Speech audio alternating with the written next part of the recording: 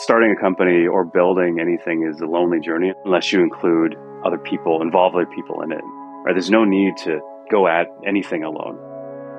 But that network of CTO friends in Chicago has been a very helpful sounding board to ask these questions. The build buy decision, the language choice, the monolith versus microservices, the database. These are all decisions and choices we had to make. The hardest decisions, I think, were the build-buy decisions. What is worth building? What is core to our business? If we didn't innovate or didn't change, wouldn't matter to the business. I'm Mike Cruz, co-founder and CTO of Protege.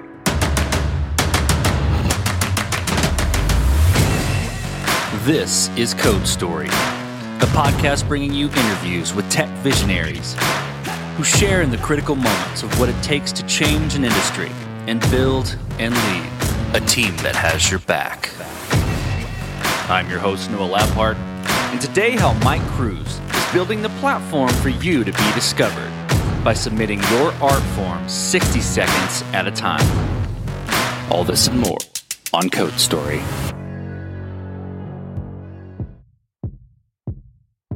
Mike Cruz grew up in Guam, near Japan.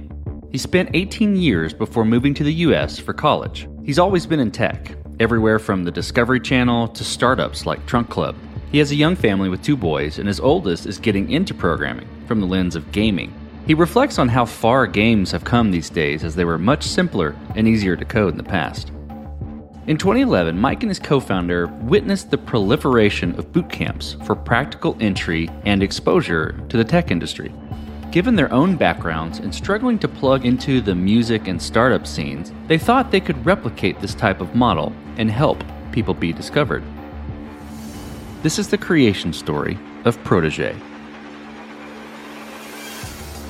So the mission behind Protege is to democratize access to life-changing careers. We believe that talent is distributed, but opportunity is not. And so how do people who don't have access, who aren't born into or have the money to get into or the clout to get into these closed networks of opportunity, how do you help them get discovered and help them rise up? My co-founder Jackson and I both had experiences where we, if Protege existed, would have had a lot easier of a time. We persevered nonetheless, but we wanted to build something that would have helped the people we were 10 years ago. So my story, as it relates to getting into Protege, was one around trying to break through, failing, and then having to take a step back to be able to succeed. And so we do that by creating a marketplace where experts can meet students. They can vet work from their students. They can consider them for opportunities and ultimately grant them the credentials and the opportunities that they have access to. What we learned is that there are gatekeepers in industries that oftentimes hold the power to make decisions, career decisions, investment decisions, all these other decisions. And if you could only access them and have them consider you truly for your skill, for your potential, for the opportunity, then we believe that will open doors for people. And we believe, again, that because talent is distributed, there are some amazingly talented people that just don't have that shot, just don't have that access. And so that's what we started this around, is how can we give more people a shot at opportunity, more people a shot at being considered, because we knew if we did, we could change some lives. So what I saw this is in 2011, there were a lot of boot camps that had come up around technical boot camps where people could learn how to program and get involved in this new industry of technology. And this is the time when I was at Trunk Club, which is this men's fashion company that we ended up selling to Nordstrom. And I was fortunate enough to need a big team. I had trouble hiring people, and so because we were so new, and so we started to turn to these boot camps, which are putting out people who were always passionate about technology, but for whatever reason chose marketing or law or whatever other path. And then these boot camps came up as an opportunity for them to learn a new skill, to do the thing to get paid for the passion that they were already pursuing at night or on the weekends, and then find their way into this new career.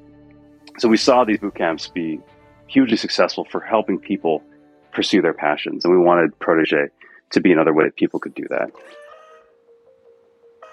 Well, let's jump into the MVP then of Protege. So tell me about that MVP. How long did it take to build, and what sort of tools did you use to bring it to life? One of the things I was most excited about, so I'd left a fintech company to start Protege. In my career, as I moved up, it was more managing and less building, more telling and less doing. And I still love to build. I was so excited to start Protege so I could actually build the code. Now, I'm not the best, and I know I'm smart enough to know that I'm not the smartest person. And so I've now started to hire smarter people to help extend what we built. But early on, it was me. And the MVP, I'm sure you get other founders on here that talk about the meandering journey when you first start. The reason I needed to start Protege was when I was trying to get into startups.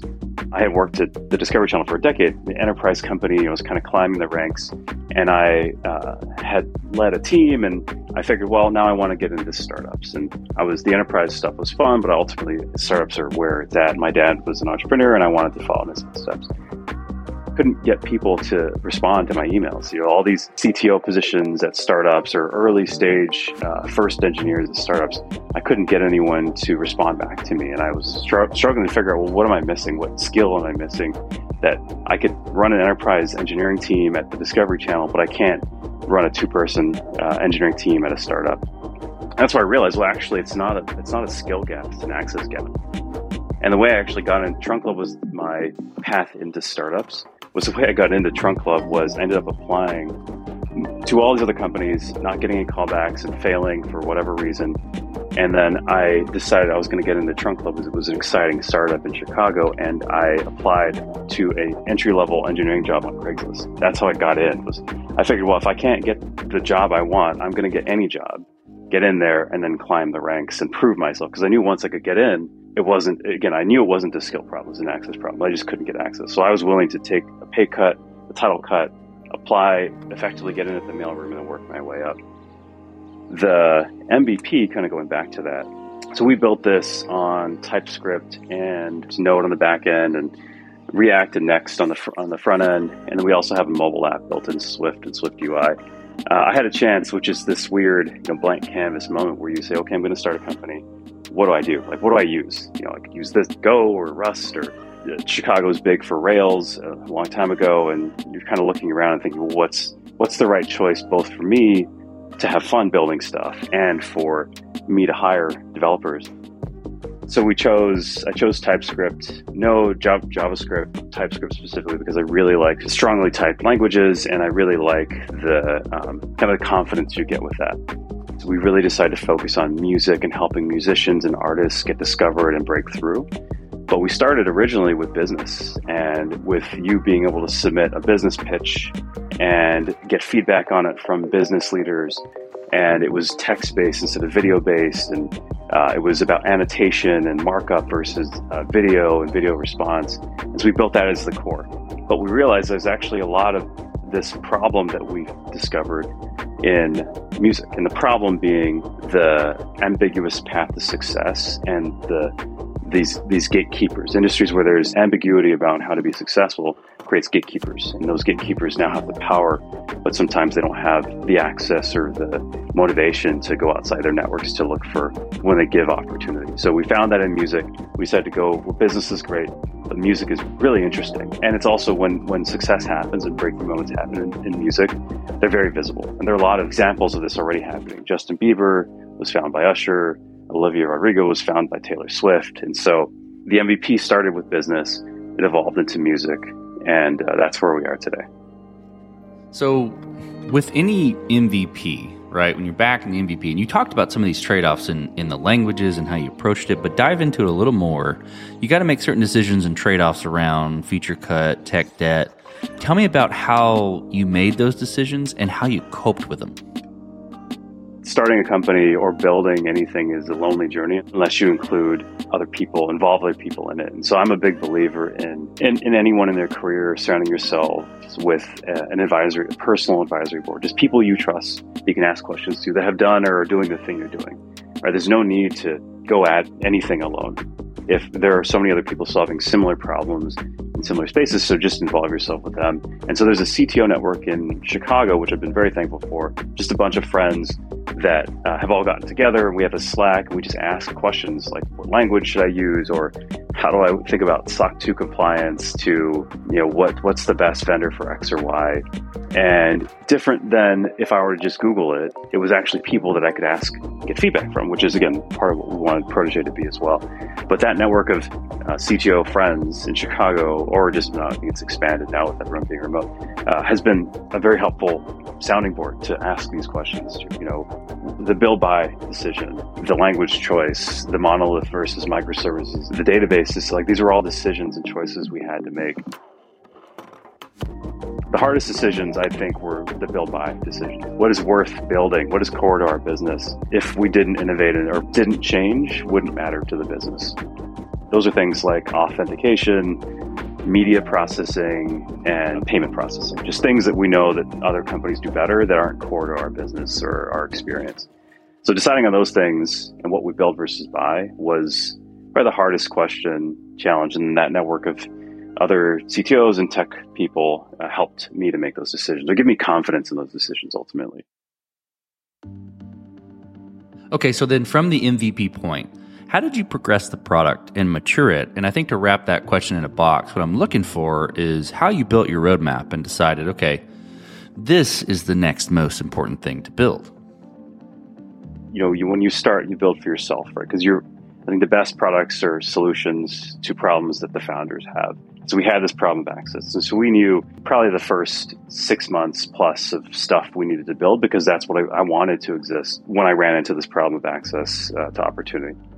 So the roadmap then was all experiential. Protégé is a two-sided marketplace where we have experts on one side, students on the other side, and we create connections where students can submit a piece of media that shows their skill, experts can give them feedback, and then can consider them for opportunity. That 1-minute summary was a 6-month roadmap. And initially it was just us knowing, okay, we need to build these things. This is what we think it should feel like. And then we mapped that all out. So we did map a good amount of the experience out within the first couple weeks. I'd say about a month and a half into building this out. So we got the MVP together within a month, or less than a month. We built it, tested it with ourselves, it worked, and we started to go to people we didn't know, or maybe one level away, people we knew.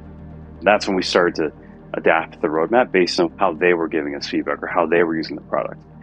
If I were to do it again, the roadmap we built was what we needed, what we believed we needed, and what we would use as experiences and flow. And that got us 6 months out, at least in knowing what we needed to build. But then a month and a half out, we went and we revised that, constantly asking, is this useful to people? And what do I cut or what can I change? Well, then let's flip the team. Mike, how did you build your team? And what did you look for in those people that indicated to you that they were the winning horses to join you? I think this is a constant journey. The thing we did, Jackson and I did at the start, was we laid out our core values. One of the advantages of starting a company is you can pick your co-founders, right? You can decide who I want to go to battle with, who I want to work with for the next 5-10 years in this journey of frustration and highs and lows and all the other things that, as you know, come with the startup experience. That was an intentional decision. We want to work together. We also laid out, here are the things that matter to us. Here are our values. We have 5 values that we put to paper the first couple of weeks we started the company. And we were very intentional with that org and those ideas of the values and the core mission statement. Everyone still to this day that we interview and end up hiring has had an experience where they ran into a wall where they couldn't get access, they lacked access, and persevered nonetheless.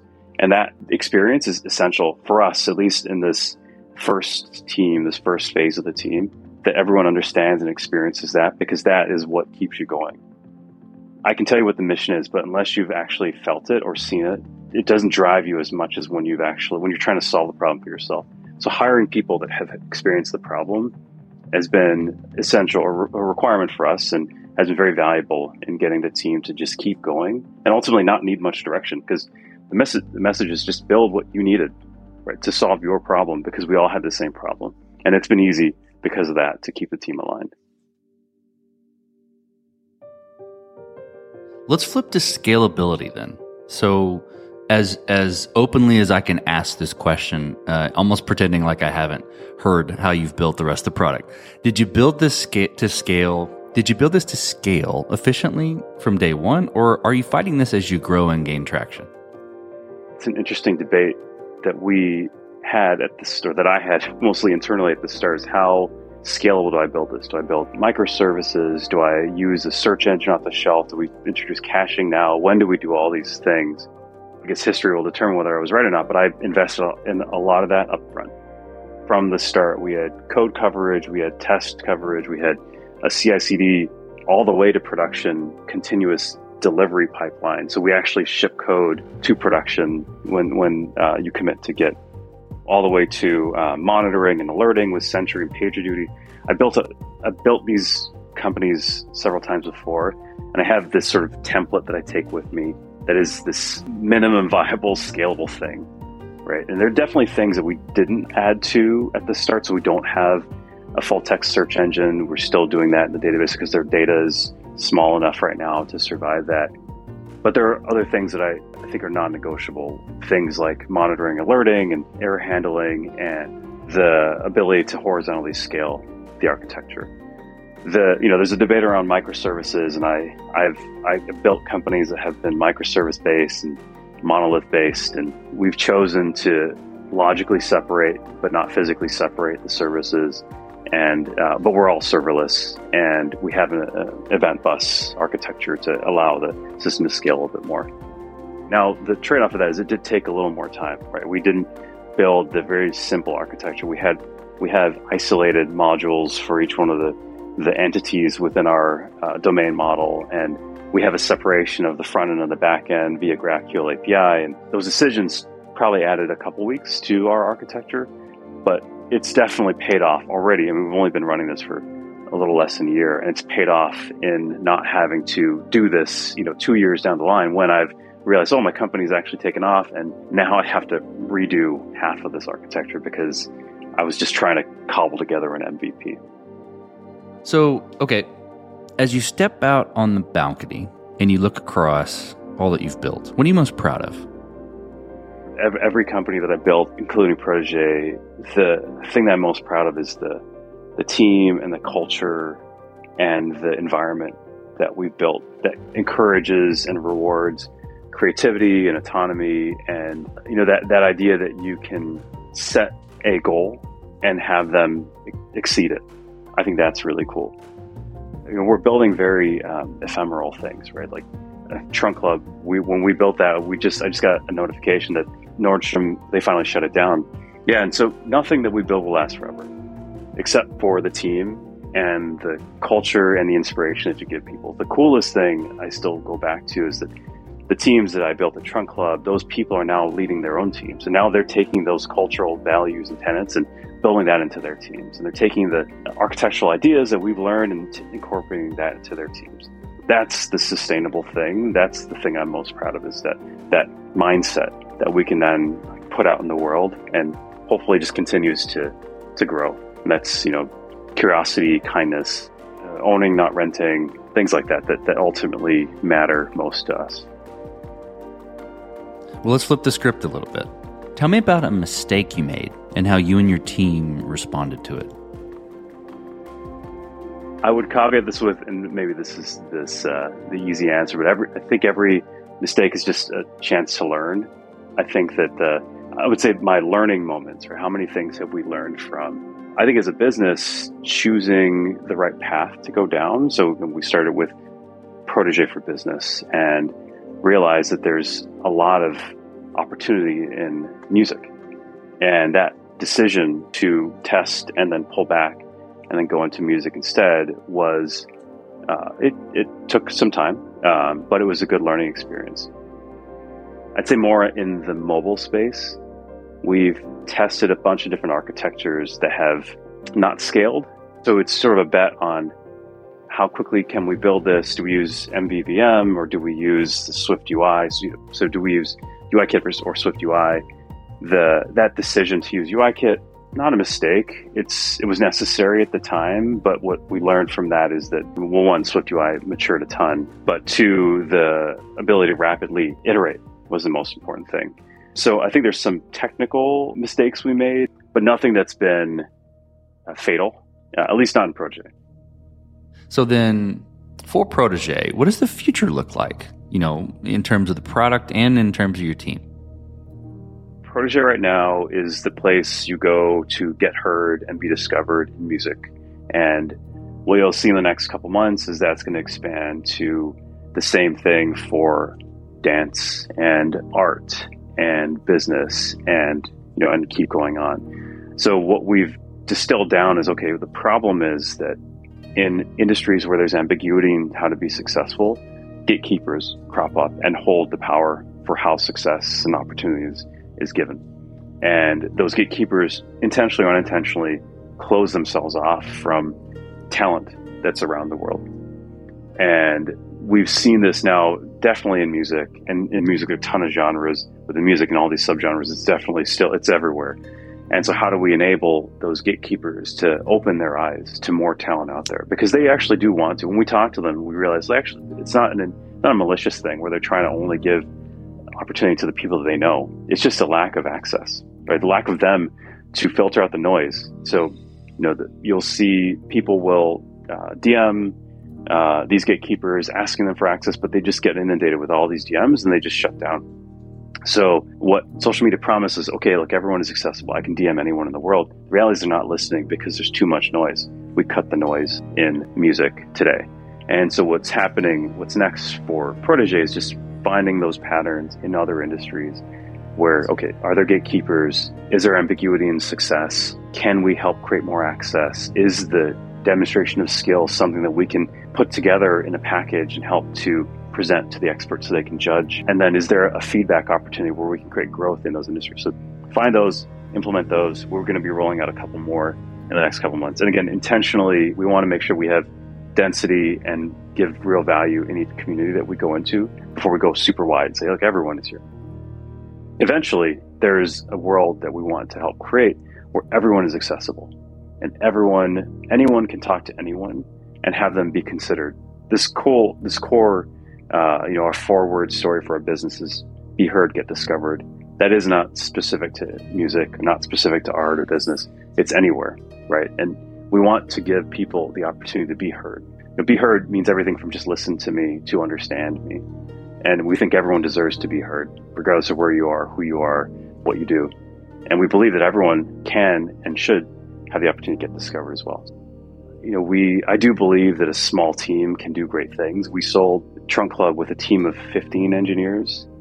I think what will happen in the next year or two is really focusing on building fewer things and buying more things.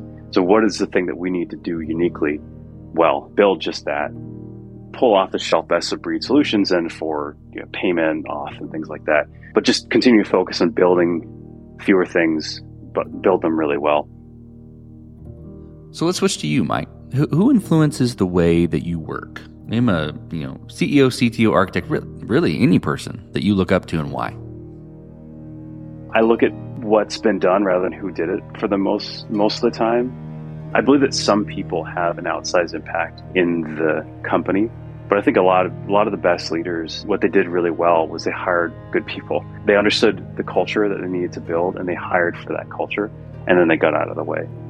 I would say Apple has done a great job and Steve Jobs specifically has done a great job creating simple products that just work.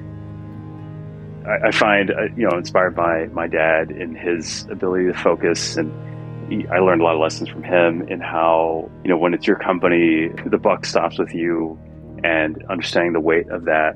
But otherwise, I'm inspired by companies that have achieved great things or teams that have achieved great things. So we talked about a mistake earlier and a little bit different spin, though. If you could go back to the beginning, what would you do different? Or where would you consider taking a different approach? I think with Protege, I would have doubled down more quickly on the music focus. We tested it out early on and we knew that there was signal there, but just really understanding and going all in, being okay with, again, is it a one-way door or a two-way door? So what I would have done differently, and probably in general, is just have full conviction and know that you can always get out of most decisions. Same thing in my career, right? It's just really having the trust in myself that I know that I can do this and I can get through it, and then get confidence, which probably came later in my life, right? In my 20s, if I go to me, what I would have done differently in my career was bet on myself earlier, listen to the people that believed in me, bet on myself earlier, and not just taking the easy path. Because I knew where I wanted to get to. I just hoped that it would be an easier path, or hoped that I didn't have to take as much risk. It took 10 years for me to take a risk on myself and, take that entry-level engineering job to get the job that I wanted. And if I could go back and do it again, I would have, or if I could tell myself something, I would just tell you, you could do it. You can, and you just have to believe in yourself. Same thing with companies, right? With Protégé and every other company that I've been a part of, just do it. Just do it and learn. Well, last question, Mike. So you're getting on a plane and you're sitting next to a young entrepreneur who's built the next big thing. They're jazzed about it. They can't wait to show it off to the world. They can't wait to show it off to you right there on the plane. What advice would you give that person, having gone down this road a bit, and maybe a mixture of what you just said, but I'm curious to see where you take it. The framework I found helpful in talking to entrepreneurs when they explain the product that they're working on is four things. Is what's the problem? What's the solution? How is it different? Not better, but different than everything else out there. And what's the transformation you see in your user when they've used it? Everyone can answer the first two. Okay, it's, here's my problem, or here's my solution. Oftentimes, everyone has the answer, the solution answer, right? The second one. Maybe 80% have the problem one, which is okay. This isn't a solution searching for a problem. This is actually a solution to my problem, which is best. Some percent have the different, not better. The different part is hard because, what people will tell you is better is a race to zero, right? There's better, faster, cheaper, but there's always someone that can undercut with enough cash or capital or whatever. They can beat you at better. They can't beat you at different because you have some unique perspective on it. The last thing, which is the transformation, oftentimes people skip this because they either don't notice it in themselves, like if they solve a problem for themselves, they don't notice what transformation actually went through, or they don't focus on it enough. But that's the thing that ultimately matters. That's the thing that creates a lifelong user, that creates a customer evangelist, that creates repeat purchase frequency, right? So what's the transformation you want to see so you know that it's working, and then you know where to find it again. So I'd ask that person those four things, right? They'll tell me, okay, well, what is it? Actually tell me about it within the lens of these four things. Ultimately, if the question always gets to, well, what do I do next, or how do I go from here? And it's just how much are you betting on yourself? Everyone has an entrepreneurial spark in them, but I think what separates the people that want to do it from the people that do it is just that willingness to bet on themselves, take the risk, potentially go to zero, but ultimately learn in pursuit of learning, right? This is the thing, it's in pursuit of learning. So I would ask then, what risk have you taken to get this out there? There's a quote around, if your product is perfect, you've waited too long to ship it, or something to that effect. And I do think that it's how many people have seen it before shown it to me. Ideally, a lot of people. And ideally, they've seen it before it's been perfect. And so how are you getting it out there? What risks are you taking to get it out there? And then answering those four questions. It's great advice. Well, Mike, thank you for being on the show today. Thank you for telling the creation story of Protégé. Of course. Yeah, thanks for having me, Noah. And this concludes another chapter of Code Story. Code Story is hosted and produced by Noah Labhart. Be sure to subscribe on Apple Podcasts, Spotify, or the podcasting app of your choice. Support the show on patreon.com/codestory for just $5 to $10 a month. And when you get a chance, leave us a review. Both things help us out tremendously. And thanks again for listening.